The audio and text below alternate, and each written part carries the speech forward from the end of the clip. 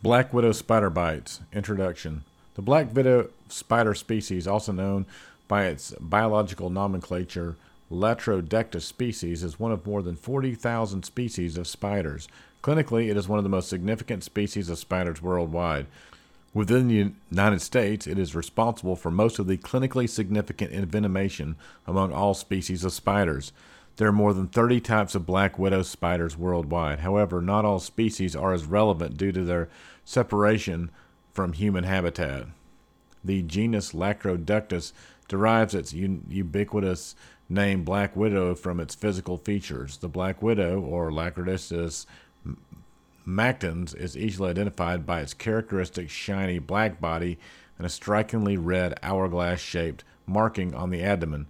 Interestingly, this species is well known by the phenomenon of the female spider devouring the male spider after mating, thereby making her a widow. Black widow spiders range between 5 to 15 millimeters in length. They have fangs and venomous glands sufficient enough to cause harm to human. The female gender of the species is the most dangerous compared to the male counterpart.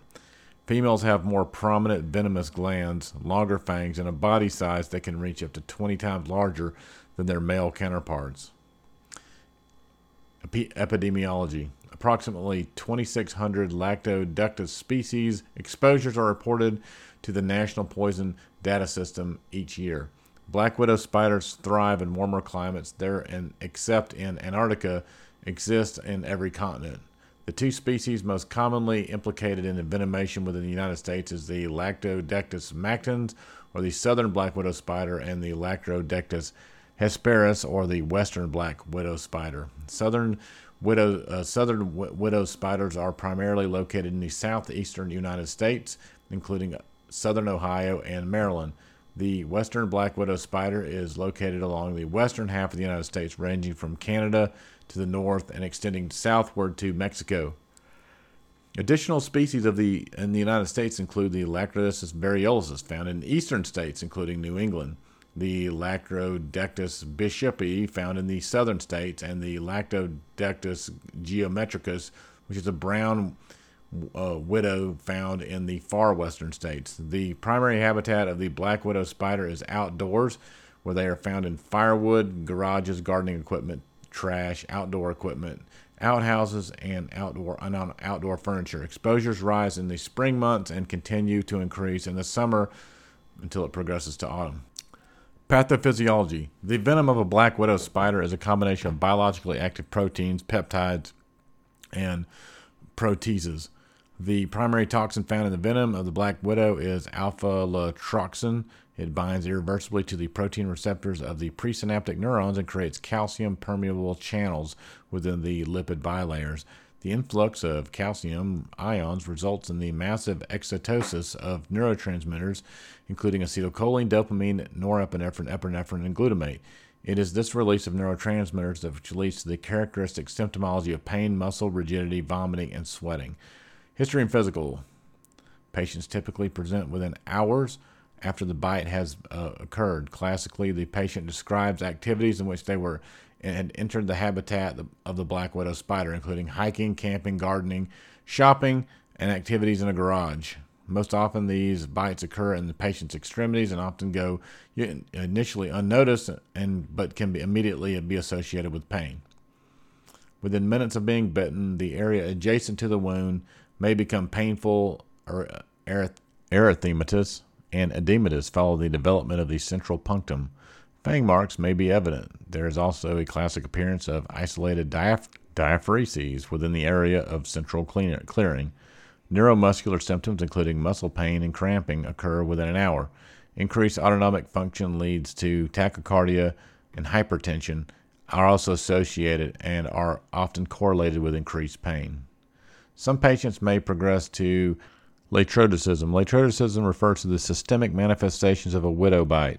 Systemics include diffuse muscle rigidity and cramping, tenderness and burning around the bite, truncal and abdominal tenderness, nausea and vomiting. The diffuse pain associating with latrodecisim spreads contiguously from the bite site. In other words, if the bite occurs on the ankle, the pain will progress proximally along the leg and then to the adjacent extremity, abdomen, crest, chest, and back, all extremities, can be involved. Evaluation. The diagnosis of black widow envenomation is almost exclusively clinically established. Visualizing the bite, along with its associated symptoms, and obtaining a detailed history will allow accurate diagnosis. To officially confirm the diagnosis, the patient must bring the spider after witnessing the bite.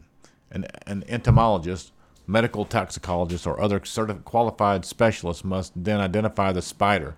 However, this is not necessary, and it should not be recommended to patients to capture, harm, or handle the spider. Historically, grading systems have been used. These systems can be helpful but are not generally necessary for evaluation or treatment decisions.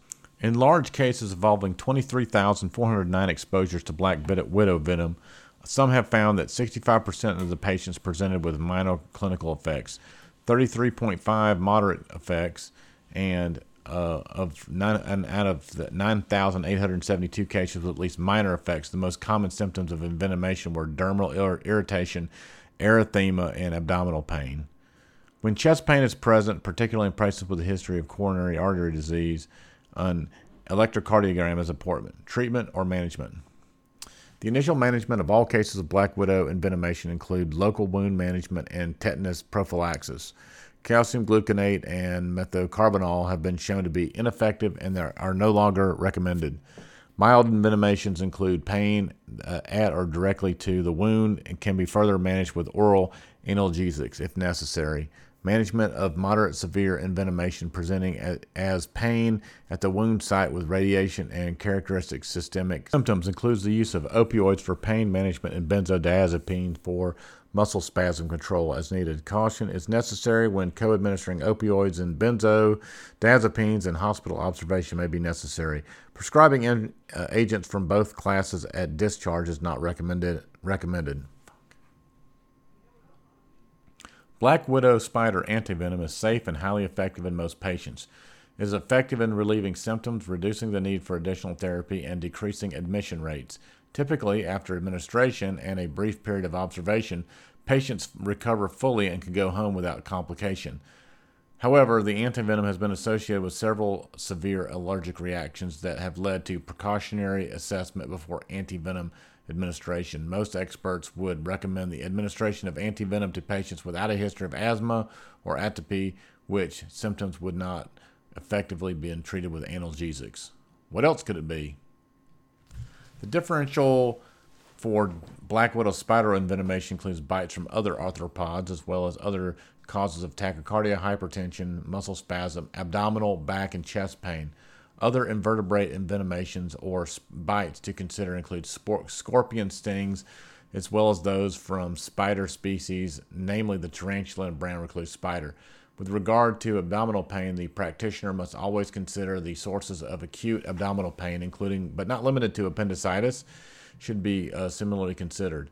Regarding chest pain, especially as black widow spider bites can rarely cause troponin elevation, the practitioner must include acute coronary syndrome or myocarditis as their differential.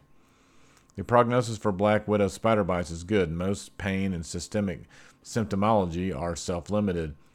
Although patients may encounter long-term pain or muscle spasms after black widow bites, this phenomenon is rare.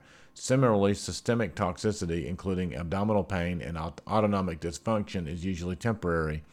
Recovery is usually complete within 24 to 48 hours. Finally, administration of antivenom with subsequent anaphylactic reaction is, as with most anaphylactic reactions, rare and usually a transient condition. Most patients can and should expect a full recovery after black widow envenomation.